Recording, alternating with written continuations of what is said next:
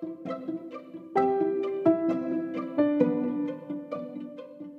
guys, welcome to the I Hope They Hear This podcast, and today I hope aspiring creatives hear this. Hey guys, welcome to the 50th episode of the I Hope They Hear This podcast. So this is it's a commemorative episode, and we have a very special guest with us today, Mr. John Jules, the Futuristic Vintage, co-founder of Watts Media Song. Thank you so much for being here. Thank you for having me, David. And that's a very long intro because I feel like you're a man of many talents and a man who does many things. Before we even get into any conversation, can you kind of just catalog for us all the things that you do? Right now, I guess you could say I create digital marketing assets for businesses. Oh, okay. So content, photo, video, copy, social media strategy. Those are like the main like areas of expertise. So is it like if people or companies have a desire to be more, I guess, have a larger digital footprint in terms of like social media and things like that, they come to you. And so do you just handle everything for them? Or do you just make like, I don't know, templates for them that they can use? Or do you kind of just take over as kind of their marketing arm? There are some clients I have where we take over as like their marketing arm. There are some clients that I have where it's like a one and done. They just need a video or they need a photo shoot done. Oh. And I don't know what that's going to look like in 10 years for me. But it's something that I do because it helps pay the bills. And this is all through your company, right? Watts Media. Yeah. And what does Watts stand for? Watts is an acronym for We Are the Songs. It's a company that Jennifer and I started together. My wife, Jennifer. Okay. Who is a very talented singer. Very talented. Very talented. I mean, I would almost say celebrity. Yeah. I mean, right? you know, and to some standards, she definitely has a lot of followers and supporters.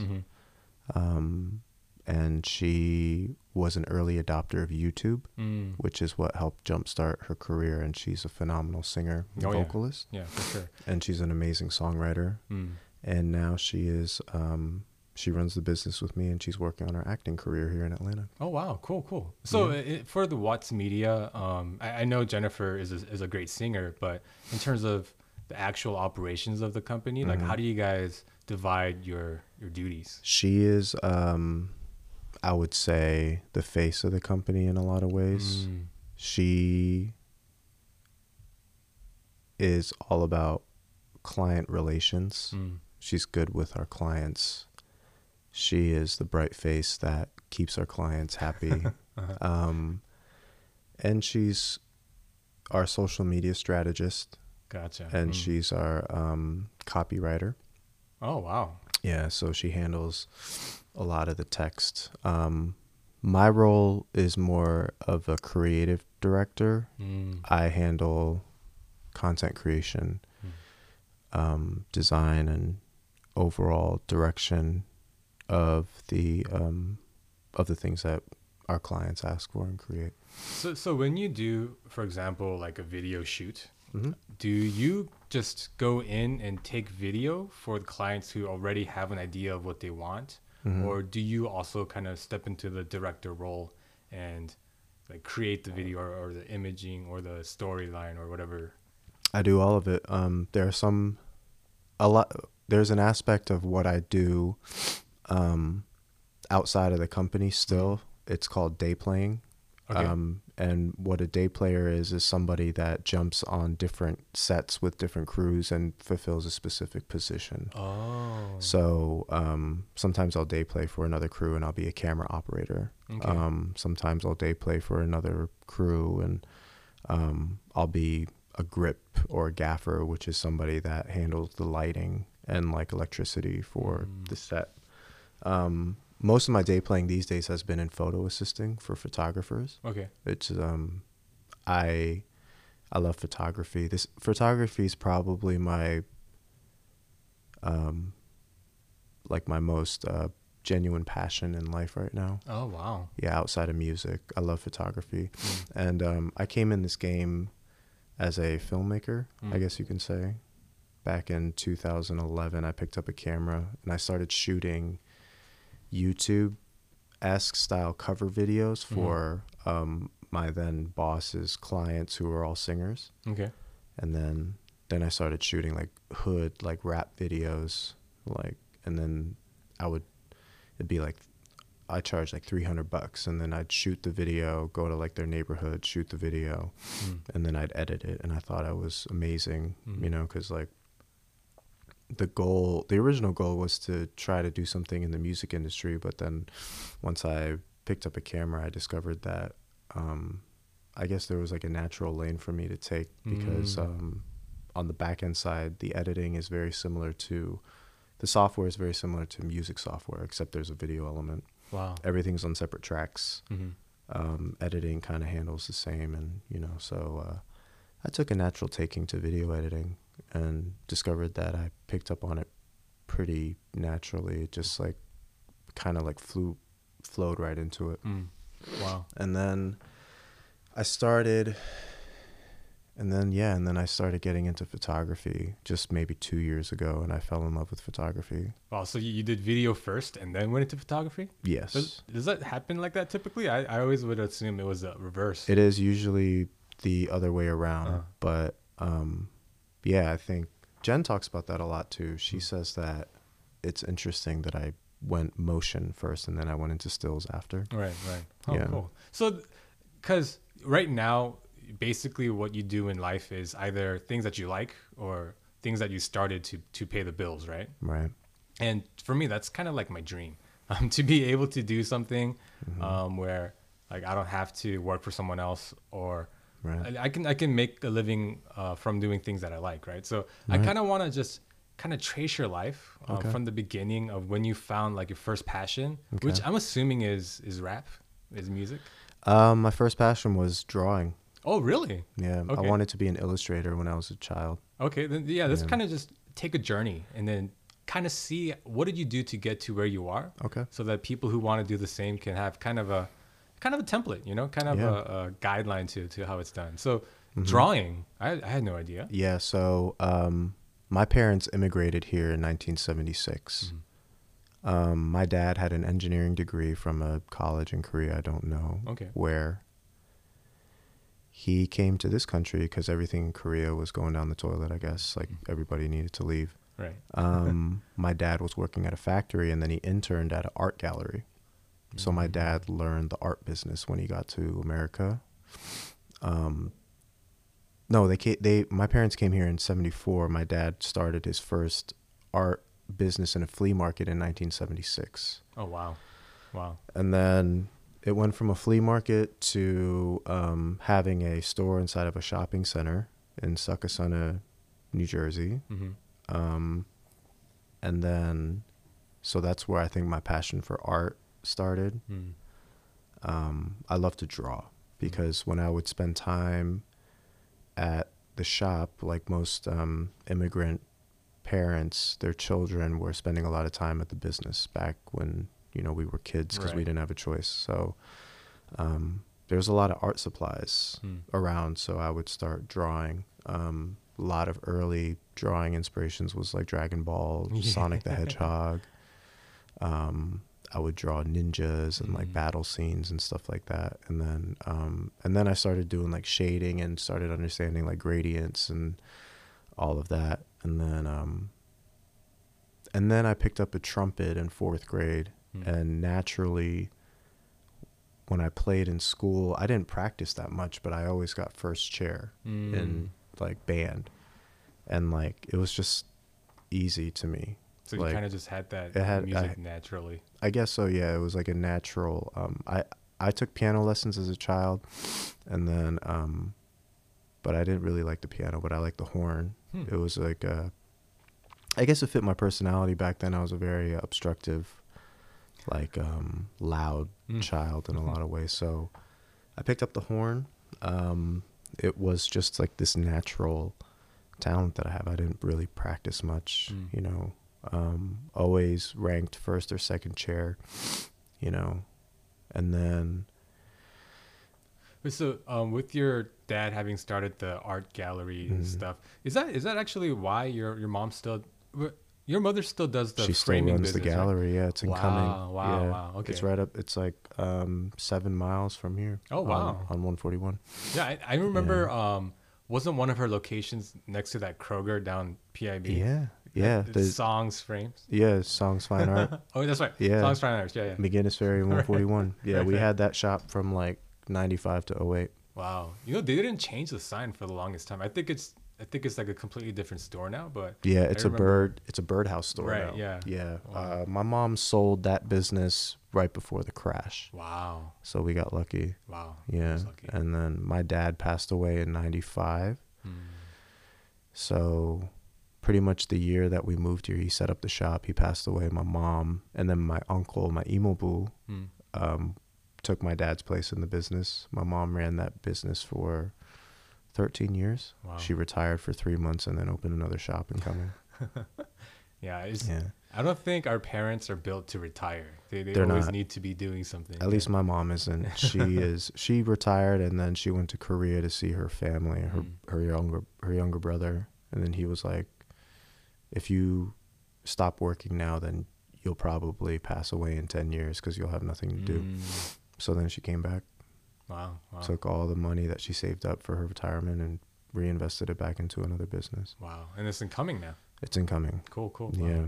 Yeah. Okay, so now going back to like your story, as you were getting into trumpets, did you kind of continue to refine and hone into your musical like skills and like figuring out identifying what you liked and things like that? I would say my first like fandom of music was Stephen Curtis Chapman. Oh, interesting. Yeah, I really loved his music. And it was encouraged by my parents for me to listen to his music. And I Right. remember that I would watch his like live concert tape pretty often. And He's a Christian artist, right? yes, yeah. He had this song called The Great Adventure back in the day. And it was like my favorite song. But like looking back, it was a country song. Yeah. Yeah, I think his son is like a singer too. He like does Colony House or something. Huh. Yeah. But Interesting. yeah, it was Stephen Curtis Chapman. And then shortly after that, I discovered alternative rock. And then the first CD that I ever bought was Nirvana. Wow. Yeah, Unplugged in New York. I Wow. think that released in like 93 or something. And then trumpet was like something that was always there. I joined the jazz band in middle school. Loved it. And then I started getting exposed to like jazz music, Miles Davis and Dizzy Gillespie. My band teacher in middle school, Mr. Walmsley, was pretty cool dude. And we would play a lot of different music. Like I remember we would get booked to like play at different gigs all over town, whether it be like galas or stuff. And then like we would go out. So like I understood like what gigging felt like and all of that. And then, and then I started 9th grade, turned into like a fake little Asian thug and like rebelled against everything. And I stopped playing trumpet in 10th grade. And then throughout high school, before all of that, in 7th grade, I remember I started a rap group called Mad Skills. Oh, okay. And that Skills with a Z, so it right, was like stupid. And that was like me and a few other friends. But I cheated because I used to take like raps from other rappers, Right. and then I would rap them, claiming that they were mine. And then somebody called me out and said like, I've heard that before. And then that's when I stopped. And then that was like 7th grade. So that's when you stopped the Mad Skills group. Yeah, I just kind of like stopped talking about it and stopped pushing myself. Like I remember I used to like draw myself with like Mad Skills gear in like class. Wow. And then, yeah, that was like 7th grade. I remember that. And then high school was just shooting pool, illegal drinking, and partying. And then freshman year at Georgia State, my friend who went to Georgia Tech was able to get his hands on this computer software called Fruity Loops. I think Tech has like this P2P network where you can like share movies and music and files. Like, at least this was the case back in 2002. I don't know if this is the case now, but he found this music software called Fruity Loops. And then it was a like music making software. Right. I've never seen anything like it before. I thought music was made on like, you know, very large synthesizers and beat machines and, you know, stuff like that, and like big studios, but like this had everything inside of just like a laptop. So he gave me the software, and then we started, me and I would say 2 other friends that were in our crew started making beats. Wow. And then we started freestyling, and that was freshman year, so 2002. Wow. And then that continued on till about 2006, and then all of us kind of like parted and went our separate ways. And then after that, I started another group. My first rap group was called Kamikaze. It was like just a bunch of Asian dudes, and we recorded songs. Like, I remember I went to Guitar Center, bought a lot of gear, started my own studio in my apartment. Oh, that's so cool. And we would just like, you know, get inebriated and make music, which was, you know, just the way things were back then. And then, yeah, and then we all kind of went our separate ways. At this time, were you like going around doing shows and stuff? No, not really. It was more of just like a social gathering. Like, some people would get together and play board games. Some people would get together, maybe watch movies. Some people would get together and, you know, maybe play sports. Like, me and my buddies, we would get together and like make music. That was our thing. But we didn't really take it serious enough to where we were thinking about how to monetize off of what we were doing. It was just more of like a fun thing. Right. Because you enjoyed it. And that's like, you guys had that shared interest. So yes. I see. Yeah. So it was like, I traded up like Friday night Bible study for like Friday night gatherings at the studio. Yeah, it was, but it was fun. I don't think I really learned anything until I actually started taking it more seriously. And this is like, fast forward to like 2011. That's when I got an internship at a recording studio. Okay. And like off like Howell Mill. It was it's the studio that's known for like helping discover Justin Bieber. Oh wow. Yeah, and I interned there for like 9 months. So I learned the music industry, the real music industry, like because back then it was just like, oh yeah, I'm gonna put my song on MySpace and like just share it with my friends. But actually, like, I understood what, like, you know, splits were and how songs really get created, the business side of how music gets handled and labels and all the drama that comes with that. Yeah, that was when I really learned about how the business side of music actually works, and that was in 2011. Wow. Which is the same year that, actually no, I started interning there in 2009, and then I became a manager of the studio in 2010. Oh wow. Of that studio? Yeah. And then yeah, and then I managed that studio for 2 years. So what did managing a studio entail? I was in charge of the intern staff.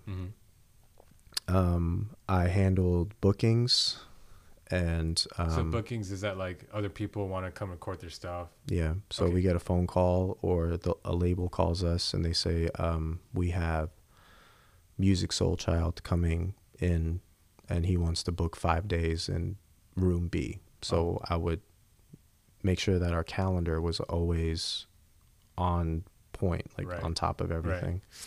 Right. And then I learned how to properly audio engineer and become like a actual like Pro Tools operator. Pro Tools is the software that a lot of big studios use to make music. Oh, cool. And that started in like 2009. And then that's when my eyes really opened to like, okay, like people actually make careers out of this and everybody here is happy. Not everybody there is like good people, but everybody was happy and doing what they were passionate about. Right. And like I was really attracted to that. Yeah. And then that was an amazing time in my life. Got to learn so much, got to meet so many different people. Got to learn so much about the way the world works on the music side. And then in 2011, I had my boss, he was managing an artist who was on season 3 of The Voice, and she was from Texas. Phenomenal singer to this day. She wanted to break into the YouTube space, and she asked me for her help. So I got my hands on this like junky Nikon D50-300 that only shot like 720p video. So I got my hands on that camera and just started shooting her cover videos. She would cover songs like Adele songs and anything that was popular on the charts, like she would cover it. And then that turned into me buying a Canon T3i off of Craigslist for like $400. So I finally bought my own camera. And then like the early stages of the Futuristic Vintage, it was a production company. Oh. Yeah, so it was a video production company. I would shoot videos for her, a lot of different artists, and then I'd shoot like rap videos.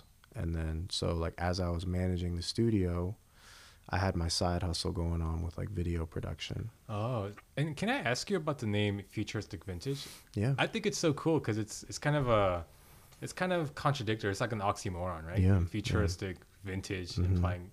So how did you come up with that name, and what were you hoping to like portray? I think okay, so anything that involves creativity, anything that involves art, I believe we're at a point in human existence where nothing is brand new. I believe that we're just going to continue to roll in this cycle.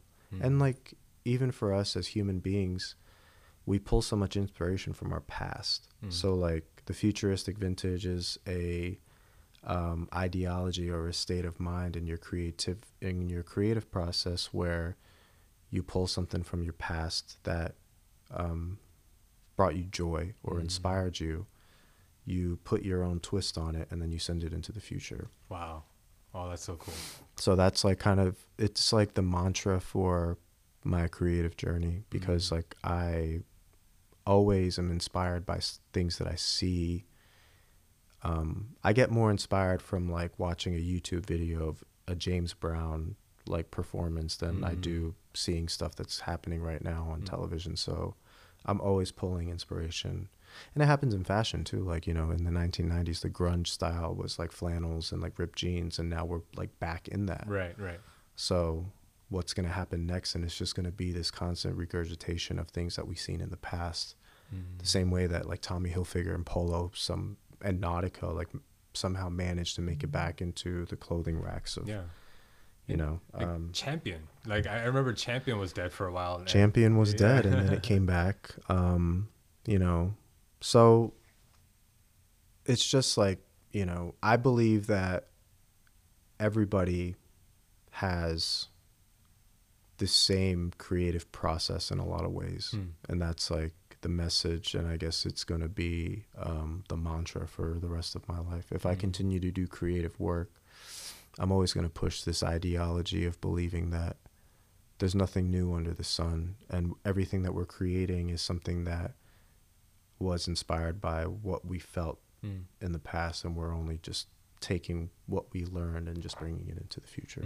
The Futuristic Vintage. Wow. And I love like vintage cars. I'm a huge like Japanese import Oh yeah. person, so like that's like all of that is some way like something inspired from the past, and then you put your own twist on it and then send it into the future. Like modding cars, clothing, love thrifting, you know. Yeah, just I feel like everything in my life is kind of got that same thing wrapped around, and it's just, you know, I got it. I got the logo tattooed on my head. So. Oh, we can see it. Yeah, it's on the right. Oh wow. Yeah. I should have noticed that earlier. But Yeah. oh, cool. So then, so Futuristic Vintage, it started off as kind of a video production brand.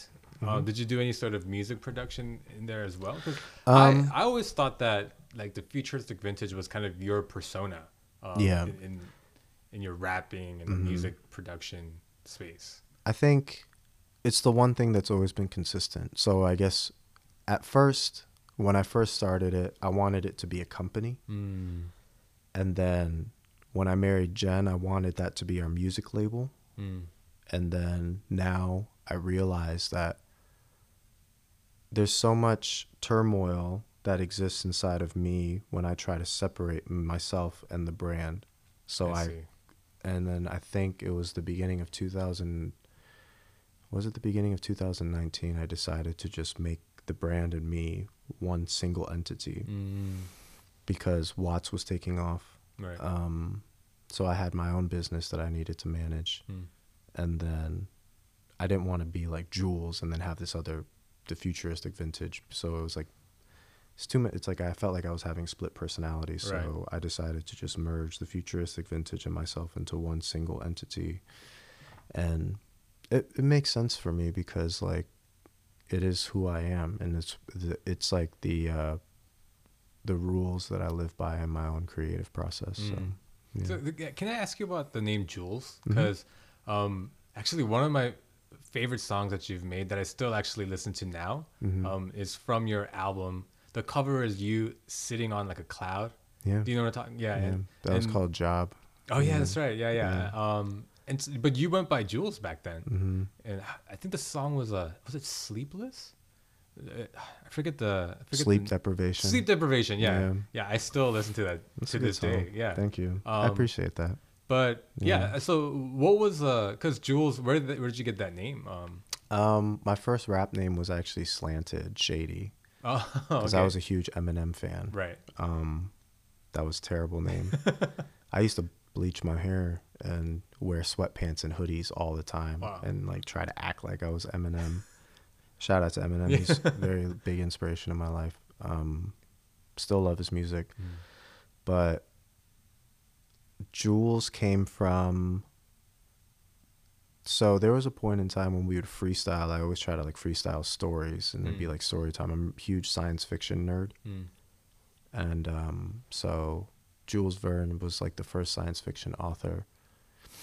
So I have curly hair as a Asian male, which is very rare. And so when I grow my hair out long, it starts to like fro out and look like a perm. So as a joke, I started going by Jules Perm instead of Jules Verne. Oh. And then so like it turned into this like kind of like comedic type of person entity. And then it's like, you know, like the entendre of like a jewel being a unit of energy. I want it to be a light in, you know, the music industry. So you know, that like goes back to my faith and all of that. And then so I eventually just dropped the perm thing and then just went by Jules, and then that kind of stuck because I don't know, like having a name, it's just weird. Like I wish that there was a better story for me to tell about why I chose that, but no, I think that's a great story. I think it's cool. I mean, yeah, I kind of like the ambiguity of whether or not it's like male or female. I'm very like gaudy. I love jewelry. So like Jules is like, it kind of just like, I guess it kind of fits like my personality, you know, and it just stuck around, and, you know, Jen likes it. And if I could change my, I guess, name, I don't even know what I would change it to. I've toyed around with new ideas for like names. Like, I think at one point I wanted to like change my name to Framework. No, but you're like Jules though. You're kind of known around here. I guess so. Yeah. So I mean, like, I don't know if you're gonna be too humble to admit this, but you're kind of like I would say like the godfather of like music production amongst like the Asian American community around here, right? And like with rapping and all that kind of stuff, right? I appreciate that. Thank you. So it would be weird for you to change your name now, right? Because you're already so well known as Jules. Yeah, I mean, I guess like the first scare was like there's another Jules on Spotify. There's actually like 3 Jules on Spotify. So I like, know what you mean, because I would think, yeah, whenever I search it, like I have to like scroll through and make sure. Yeah. I hate it because I listen to your songs and then they'll play like some other Jules's song after. Yeah. And it's like, this isn't John Hyung. We're trying to change that in 2020. Oh, wow. Yeah, hopefully. The way that you do that, it's all algorithms and you just got to continue to release music. So, I see. And then it really depends on plays and people that follow you on all these platforms and all of that. But, one day, hopefully those people will fizzle out. Because I have plans on just making music for the rest of my life. And like the past 2 years have been really me focusing on the business, with the Watts business, commercial like video and photography side of my life. And I'm trying to make more strides now to, I guess, reincorporate the music element of everything and then kind of push that into the future. You recently had a song out with your wife called Sus. Sus, yeah. Can you kind of talk about that and what the inspiration behind that was? Because that was actually, of all the songs you released, wasn't that the first song? Actually, I don't know if it's the first. Because I remember the last big release you had was the John EP. Yeah, that was in 2015. Right, that was several years ago. Yeah, 4 years ago. I feel like I haven't seen, like Broke, actually you were on Broke with your wife. I was on Broke with Jen. Yeah, here and there you have. Yeah. But whenever you are featured, are you featured or is it like a collaborative song? Like how do you even kind of? I think with John, that was like my, I collaborated with producer. His name's Rourke Bailey. He actually started in this business as he worked for the studio I was at. He was my intern actually, and now he is killing it. I just saw him today actually. I linked up with him today. We had lunch and took some photos. Yeah, but he produced that whole project. That was John in 2015. I wrote the lyrics, set the tone for like what I was talking about. He made all the productions and the soundscape. And then we just kind of pushed that one out. At the time I was working at the agency that I was at. So like I was so burnt out, I couldn't really push the music as much as I wanted to. So that project fizzled out, but I still listen to it once in a while to this day. I think it's a good project. And then took a long hiatus from music because of like it really has a lot to do with my energy level and like the amount of energy I can put into it without completely driving myself crazy, because when you're burning the candle on both ends, right, life gets really hard. And then when you and your wife have similar interests and are so passionate about those things, and then it turns into like a point of contention where you fight about it. It kind of like turns you off from it. So there was a long period where I felt like that I was never going to make music again. And then Jen did her album, which was produced by Sam Ock. And then we did Broke, and Broke was, I always tell this to Sam, that Broke was the song that gave me life. Wow. Yeah, it like, cause it's a really great story about that song. We Jen went to Sam's place. This was when he was living in Norcross. Okay. She went to his place and they concepted that song. It's about the start of our marriage. And she said that she wanted me to feature on this one. And I said, okay. And then I've never like rapped on that tempo before, like kind of a slower tempo. Because my tempo is always a little bit, I guess like old school tempo, which is like 90 to 100 BPM. Okay. That song is at 115. So the tempo is at 115, but like in actuality, it's really like 58. That's the BPM, so it's like a slower song. It's harder to rap when the beat's slow because you can't rap slow. It sounds boring, so you got to kind of speed it up and make it interesting. So I wrote a verse to that song, and I rapped it for Jen, and she said, "This is trash. You have to throw this. You have to throw this verse away." And we probably got into a fight about it. Wow.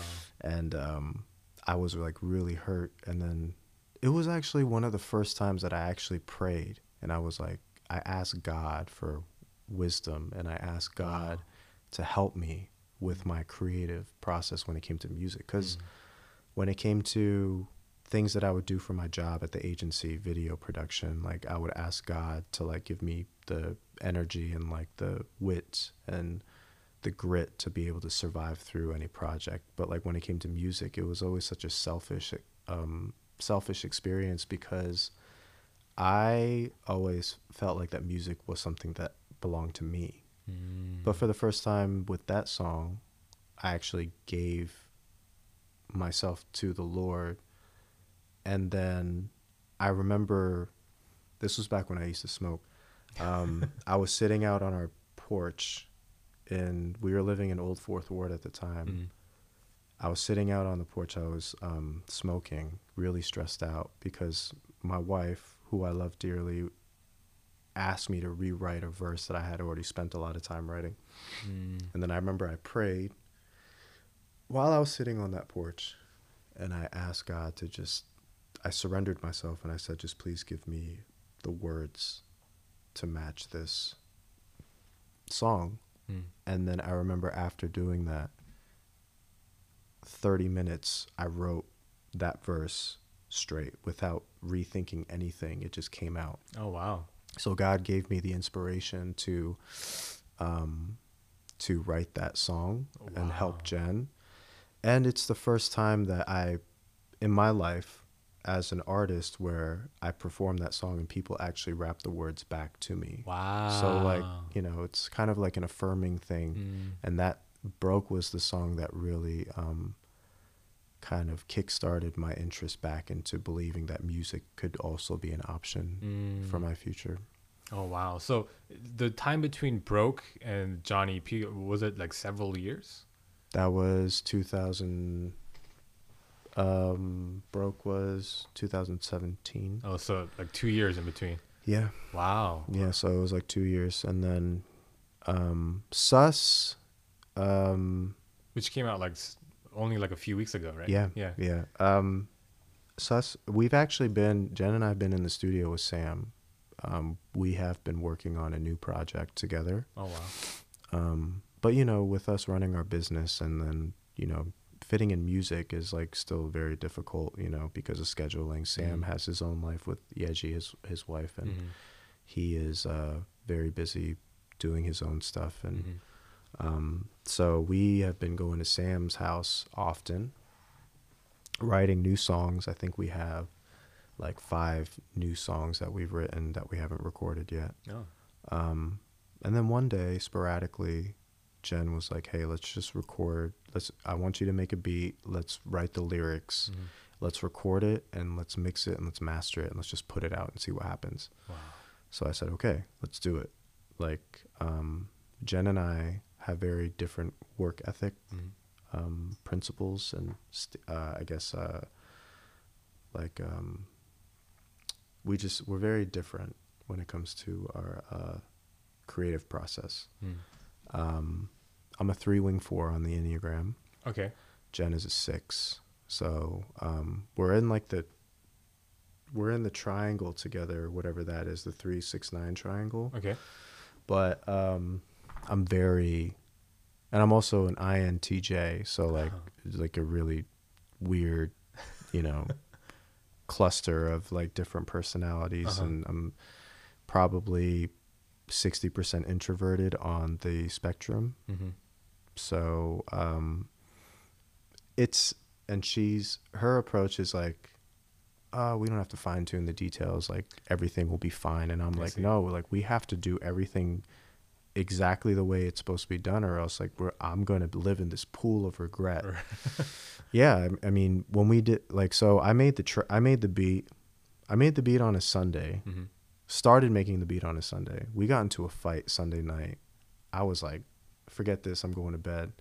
Monday morning, even though I had a lot of work I had to do for the business, like I still couldn't keep my mind off of wanting to finish this and challenge myself. So Monday morning, I restarted trying to make a track for it. I found that guitar loop, and then I just put drums over it.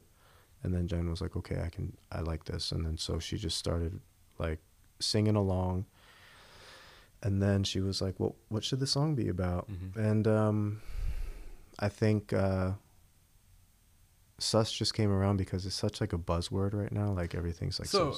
I'm probably just really out of the loop with the vernacular or the slang these days. What does sus actually mean? Sus is like suspect, something that you are suspicious of. Okay, you know? Now so it like, makes sense. I see. Yeah, so when something like somebody's acting suspicious, or you say like, ooh, like he's being sus. Right. Okay. So it wasn't really inspired by anything. It was just more like when I thought of it, it was like, oh yeah, this is like a cool topic to write about that pertains to our lives, you know, and so it just stuck around. And we both use the word sus a lot when we're together. So like we were like, oh, let's write a song about sus people. And then it was like, oh, okay, that might actually stick.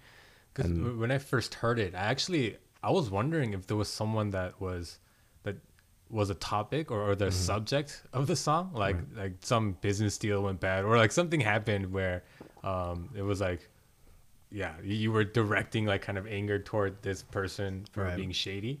We can talk about that after we get off. Okay. Not on the live podcast. Gotcha. Yeah, that's their subject matter that pertains to certain personalities in the music. But we don't have to go into that right now. Okay. Yeah. But it's that was the inspiration behind that. Was just, you know, we just wanted to like, you know, I guess maybe it was something we just need to get off our chest. I don't know. I just said I just told her let's write about sus people, and then we wrote the song. We recorded it on the Monday. I mixed it on the Tuesday. We sent it to mastering on the Wednesday. Got it back from mastering. It sounded like garbage. We got into a fight on Thursday. I took a break for 2 days from the song and then went back and mixed it again on a Sunday, I think. Resent it to mastering. So we had to pay for mastering twice. Okay. Because of we have to do everything according to, you know, very military style of... I guess it's the 3 inside of me. I don't know. So, and then we resent it to mastering after I mixed it, and then that's the version that's now on Spotify. Can I ask? So, I just don't know anything about the subject, so this is gonna seem like a very ignorant question. But what is the difference? Like, what is mixing a song and what is mastering a song? Let's see.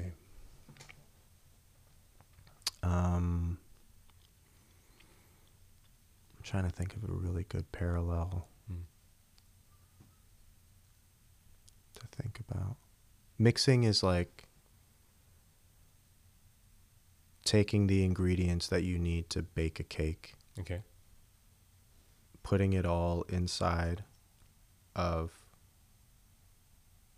the baking pan. Mastering is actually putting that baking pan of all the things that you mix together and putting it in the oven. I see. So mastering finalizes the overall product and makes it so that when you take it out, you can actually consume it. So like if you just mix something, it might taste good. Like cake batter tastes delicious, right?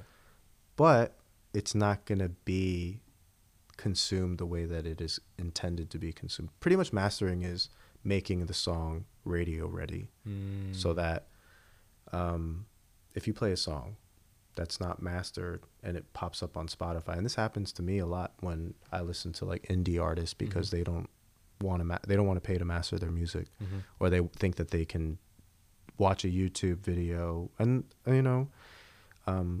John wasn't mastered professionally. Rourke did mastering. It's a completely different standard of operation and sound design. So yeah,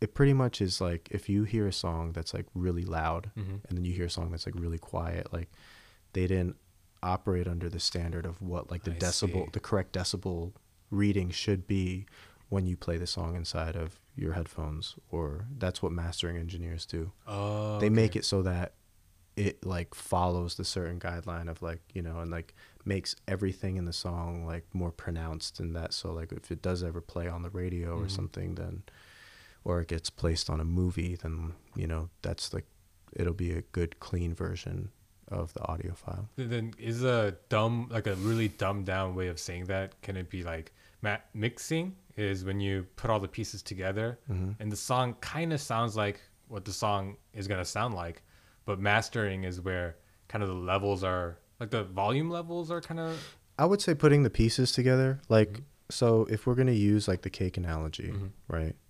Figuring out what sort of cake you want to make, that's producing. That's like actually making the music.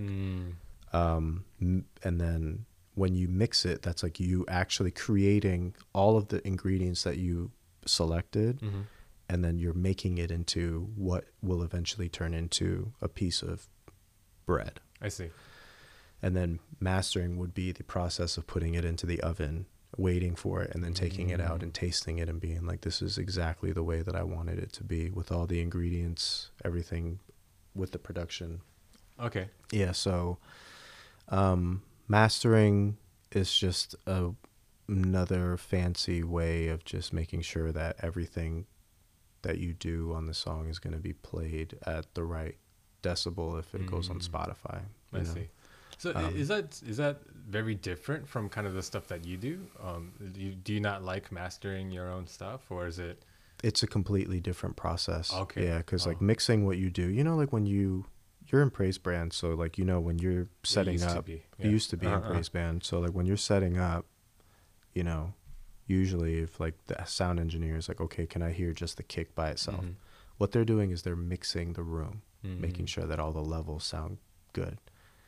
Mastering is you take everything, a single file, wave file, and then you send it to the mastering tech, and they run it through hardware that has compressors, limiters, EQ, all this stuff, and then they make the sound more enhanced. It's a completely different process. I see. Like mixing is like when you see all the faders and like you're controlling every aspect of the song, So a good mix, if you send a good mix to mastering, then it'll just make the mix sound even more phenomenal. Wow. I see. So like in the case of Sus, I sent a very bad mix, and the master did not turn out well. So the only way to redo it is you have to literally remix the song from the ground up again. Wow. And then send it to mastering. So we paid for it twice. But I had to do it for my peace of mind. Yeah, and it sounds great. It's a great song. Yeah. Yeah. We like the song too. Yeah. It's a good song. So is that going to be kind of one of the songs in the bigger album that you guys are working on now, or is it a standalone single? I think it'll probably make the album. I see. Yeah. We have like I think 5 other songs with Sam right now. Jen's also working on her solo project, and I just got back from New York to work on my own rap album as well. Oh wow. Dang, so there's a lot of things in the oven right now that's cooking. Yeah. Really excited. This next album, I think so far I've produced and made every beat and have written every lyric so far. You just have to kind of record now? Then do the mixing and all that? I finished 8 songs in New York. Wow. Yeah. So, I mean, I know I don't want to Do you have any dates in mind for these projects, when you want to be done by, when you want to release, or is it kind of just up in the air? Hopefully before we all turn into celestial beings and get reunited with our Lord and Savior one day. Yeah, but I'm hoping 2020. Okay. Yeah, I wanna release the music soon. Uh-huh. But, not really put so much pressure on myself. Right. Yeah. Because I don't know. After my experience writing the verse for Broke with Jen, I learned then so much the importance of relying on God to like help with things, like, it opened my eyes to so much that I close off.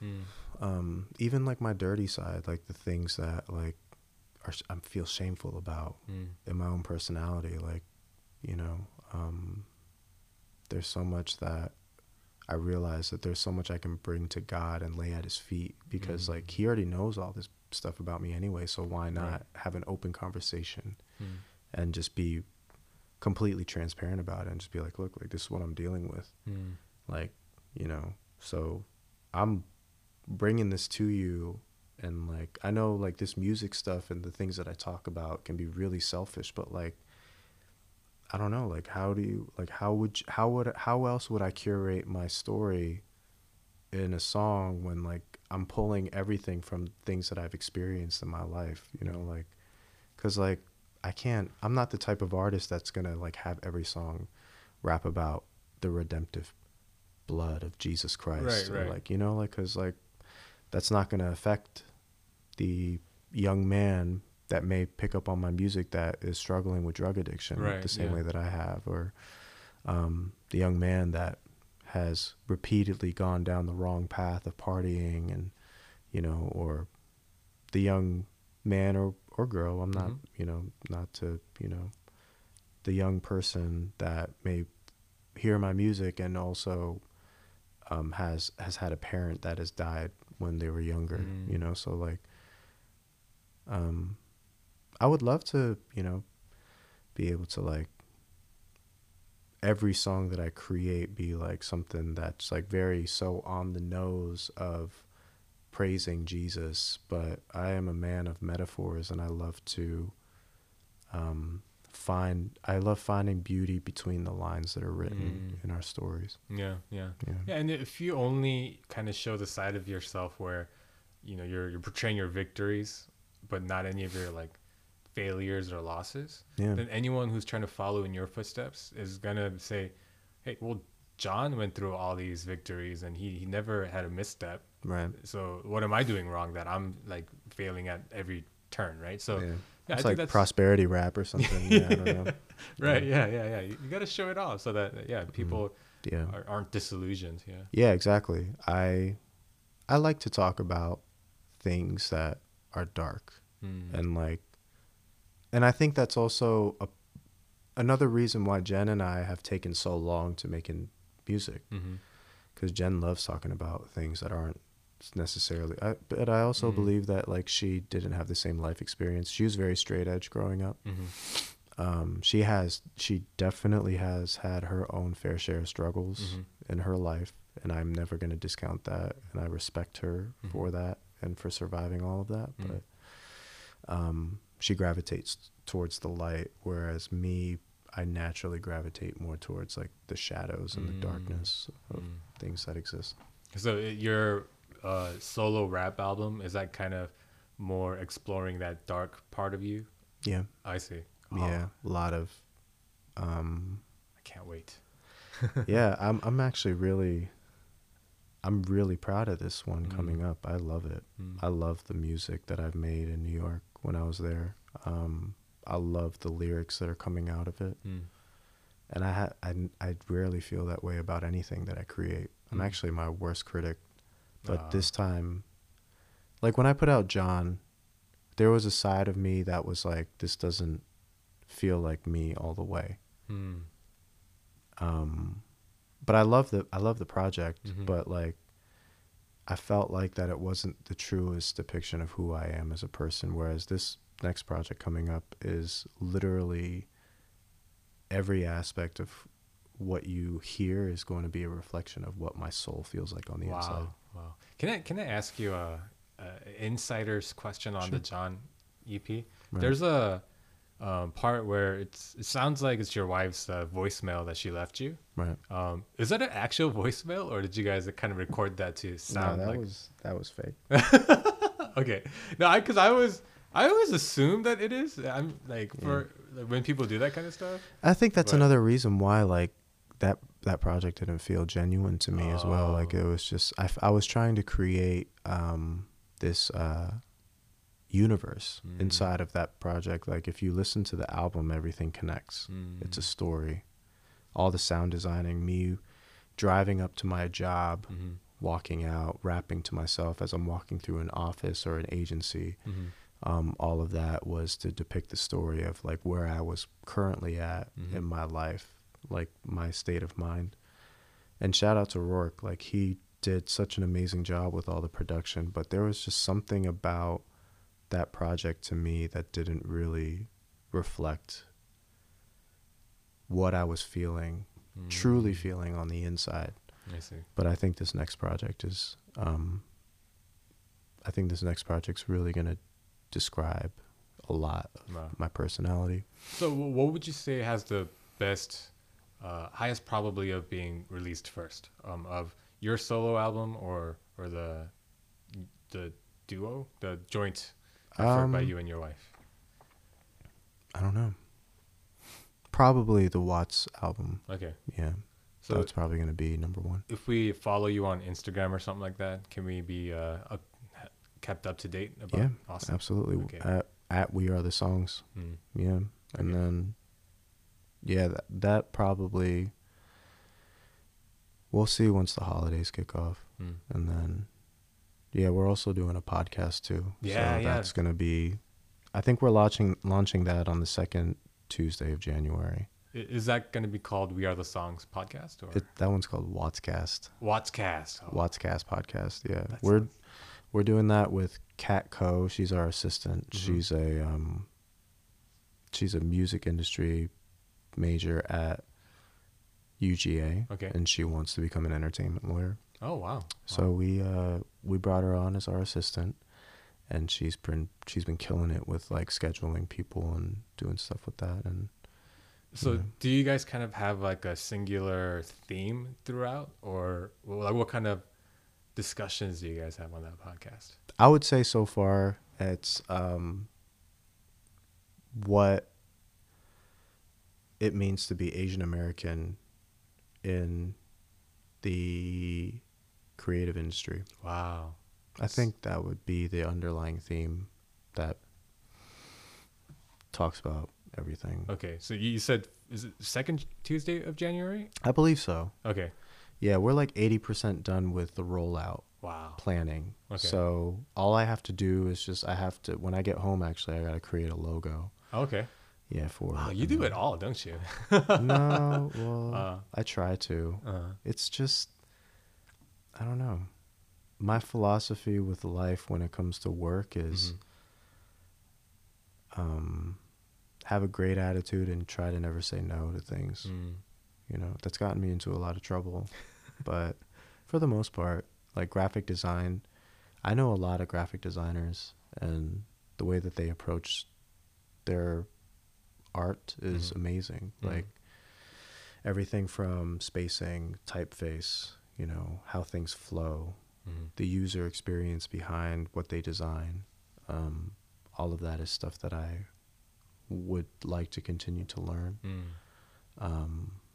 I see things very different because I'm not really disciplined in any standard when everything I do for a living is self-taught.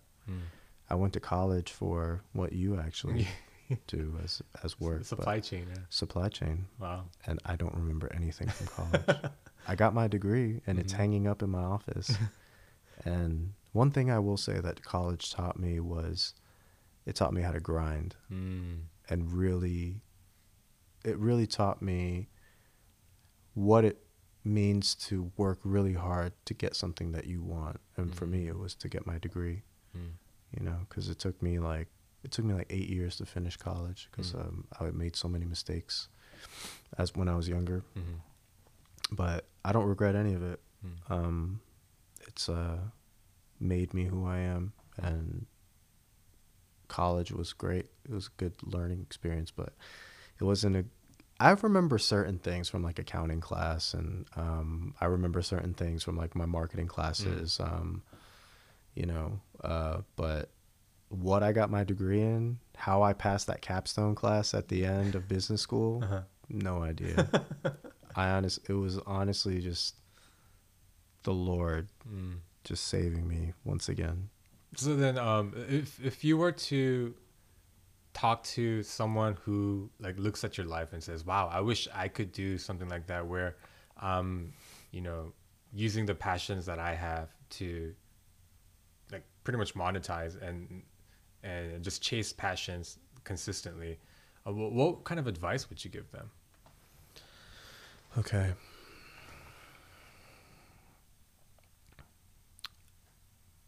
This is a hard question to answer. Okay. I mean, are there like little nuggets along the way you've learned where you, like, when you've experienced something, you say, "Man, I wish I knew this when I was younger, and it would have helped me out a lot"? Anything like that?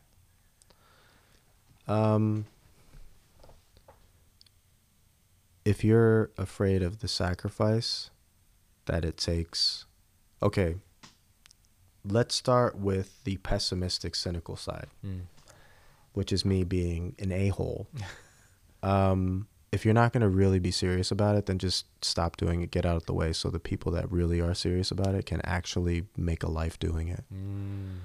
Because there's so much junk out there. It's so saturated with like all this different, especially in the creative industry. Like, if you really want it, then like really go for it and really work hard for it. Sacrifice everything for it.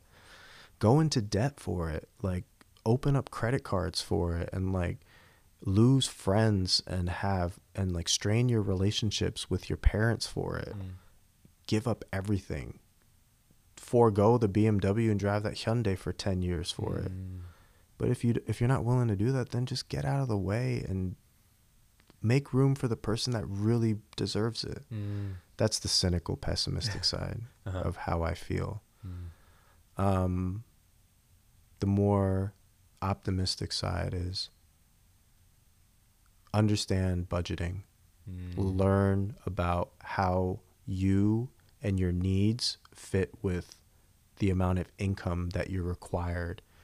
Because being somebody that runs your own business does not mean that you're going to have this junky quality of life and you're going to be eating cup ramen every day. That may be the case when you're first starting out for a few months. But that's not going to be forever. So like, just be honest with yourself. Like, I love to shop and I love clothing. So I'd be honest with myself, and I set aside money so that I can afford these things that I like to have. I mean, I'm not buying like Louis Vuitton, but like, I'll at least, like, if I ever go to Uniqlo when I'm in like LA or New York, like, I know that I can ball out and it won't be a problem. Right. Or like if I find a piece of clothing that I love, shoes, like I can, set some money aside for that. I love gear, camera gear, audio gear. Be honest about who you are as a person, and like, your quality of life should be the end goal of what you work towards. Budgeting everything.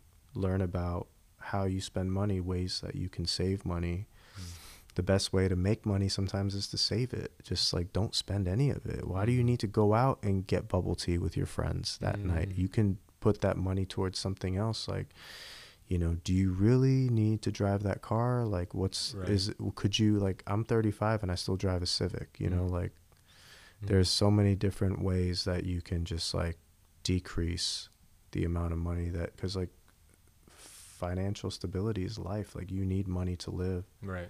And that's the only way that you can actually grow something.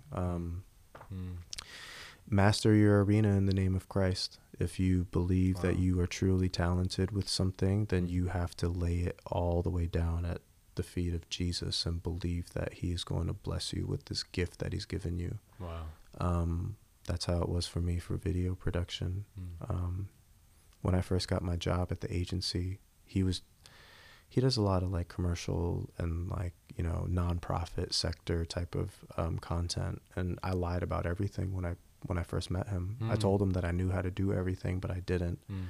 And I would act like I'm working at work, and then I would take all my work home and go on YouTube when I'm at home and teach myself how to do these things. And then it's a really hard time in my life, you know, like sleepless nights, gaining a lot of weight from just eating junk food, stress eating and stuff like that, you know, just going crazy, literally going crazy. And I had just gotten married to Jen. So like, you know, it was... But that's kind of like the part of the sacrifice that you were talking about, right? And like knowing how to grind through all that. Wow. I just wanted it so bad. I wanted to do something with my creativity so badly that nothing stopped me from wanting to achieve that level of having that level of skill set, I guess. And then so if you really, and I would pray. I'd be stressed out. I'd pray to God, and he would give me strength, and he would push me through. And then now it's only been 6 years. 6 years. No. 6 years. I've only been in this industry for 6 years, and like I started as a peon knowing nothing in 2013, and now I'm going on my 3rd year of running my own business. Yeah, wow, that's inspirational. It's inspirational to me because my wife is trying to start her own business, and I think one of the parts she struggles with is kind of that self-doubt thing. But yeah, I'm gonna get her to listen to this to really understand laying down of her skill sets to Christ and master your arena in the name of Christ. Like, you're not always going to be the best person to do whatever it is that you want to do, but the constant prayer is that you're going to be proficient at your job, and God will give you that special thing that differentiates you from the other person that people will see and people will recognize. And that's what you need to work towards and understand. It's honest. And then a lot of know thyself, like know who you are. If you're an artist, and know what type of artist that you are and the things that you are capable of. You know, one of my good friends, she's a graphic designer in New York. She just recently quit her job, and she is flourishing freelancing in New York City. Wow. And she recently told me that she has no idea, or she has very limited knowledge in understanding Photoshop. Oh, wow. And I was like, this is crazy, because you would automatically tie in like a very extended knowledge of Photoshop if you are a graphic designer. But she says that she doesn't really know it that well, and she does everything in other apps that like have nothing to do with Photoshop, and that blew my mind. So like, she has a very unique set of skills that she is leveraging for her future, and as a part of her brand that makes her unique from everybody else. And I think that's amazing. Wow. That is amazing. Before we wrap up, I would be remiss if I didn't mention your wife's new song. It's a Christmas. It's an original Christmas song. Around the Fire. Yeah. Did you have involvement in that, or was that kind of a completely solo endeavor of her own? That's all her and Sam. Oh wow. Wow. Yeah. Jen, she just, I don't know, her and Sam are just like amazing together, you know, because like I'm not a skilled, like I only know how to read the treble clef because of trumpet. You know what I mean? So like that's the only scale I know how to read. And then the way I make music is I'm a sample producer. Okay. So I what I would do when I was younger, I would go to record shops, find records like this Kind of Blue record here by Miles Davis. Like I'd go to like what's called the dollar bins, and you'd find like junky old records that like nobody really wants, and then I'd literally find sounds, load them into my beat machine, and I would make beats using those sounds. The same style of how like Kanye was making music in his like first few albums. It's a standard in hip hop production culture that is still being used to this day. Right, a lot of people still sample. So that's how I made music, and that's what I've been doing since I was like 18. So, but Sam is he got his degree in jazz. Oh, wow. So it's a perfect match. And they just do that song together. Jen's such a talented writer. She and she loves Christmas. And they did a Christmas song, I think 2 years ago, Jolly Without Me. Okay. That's a good song. That one's about our dogs. I remember. I remember I saw you guys perform that somewhere once, and it was weird because when she was right before she started to sing that, she explained that it was about her dog. Yeah. I always thought it was about like you, like without no, you. No, it's about Toby, because this was back when we didn't have our second dog, so like there'd always be a joke that like her and I would always be out shopping and doing fun things, and then Toby would be stuck at home by himself. So Jolly Without Me. Oh wow. So I mean, for 2020, it sounds like there's a lot for us to be looking forward to. I hope so. There's the Watts cast is. Yes. Is that going to be like a weekly on Tuesday kind of release? I think bi-weekly right bi-weekly? now. Yeah. Okay. Or it might be once in a while. Okay. I think. I don't know. The goal is bi-weekly, but depending on how crazy my work schedule is, I don't know if I'll be able to edit every episode. I think the one we did with like Andrew and Mimi ran like 2.5 hours. Oh, so wow. I don't think anybody wants to hear me talk for that long, to be honest. That is a long time. No, that's kind of like podcasts are. The like, Joe Rogan style. Yeah, the long 3 hours locked in talking about. How else do you get the real gritty, right? I guess. Yeah. So keep an eye out for that. Is that going to be released on all the podcast platforms? I think so. Yeah, okay. Kat's actually handling all of that. I'll send you all the information when we get that. Yeah. Yeah. So look forward to that. Look forward to the unnamed solo rap project by Jules, Mr. Futuristic Vintage. Yeah. There's going to be a We Are the Songs album. And there's also going to be, you said your wife, Jennifer, is going to have She's working on a solo project, too. Wow. Yeah. I actually have a name for my album. Oh, yeah? Yeah. Can you reveal that to us? It's going to be called The Best Story Never Told. Best Story Never Told. Wow. Wow. Yeah. I think I'm really excited for this one, actually. Yeah. Wow. Shout out to David, too. Okay. Doing great things. Episode 50. It's an honor.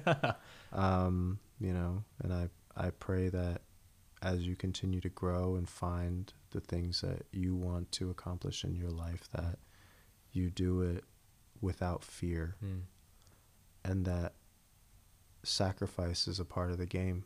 And, if Jen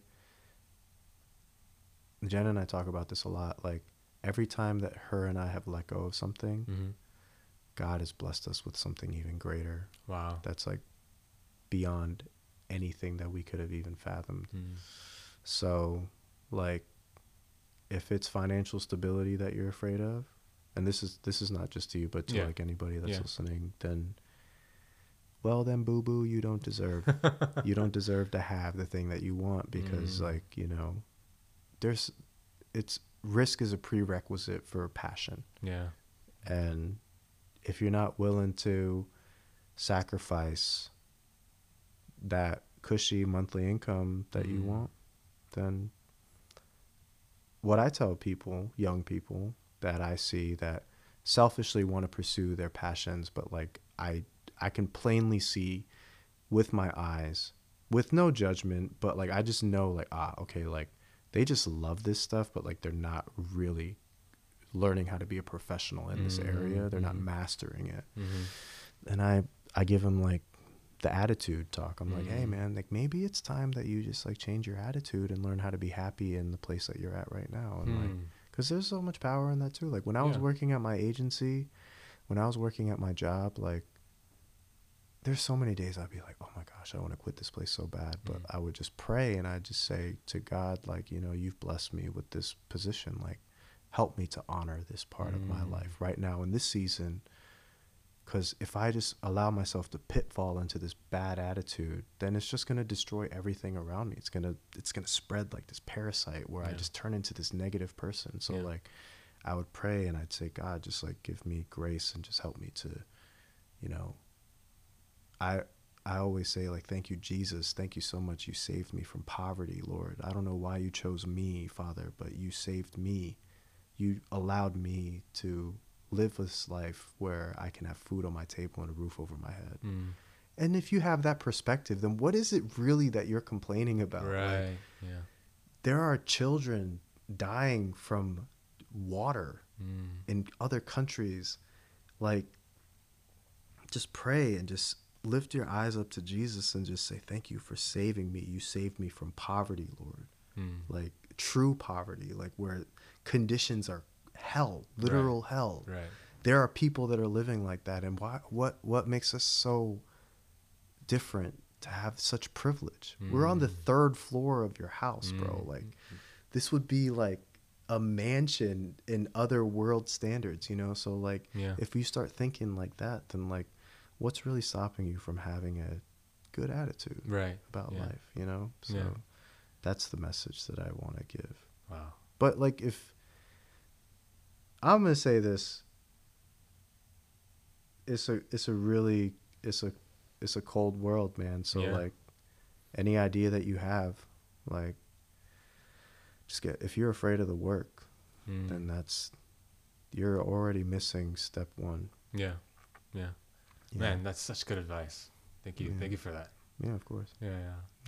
Well, we're past the hour mark, and this is kind of usually where I ask if there's anything that we didn't talk about that you wanted to talk about.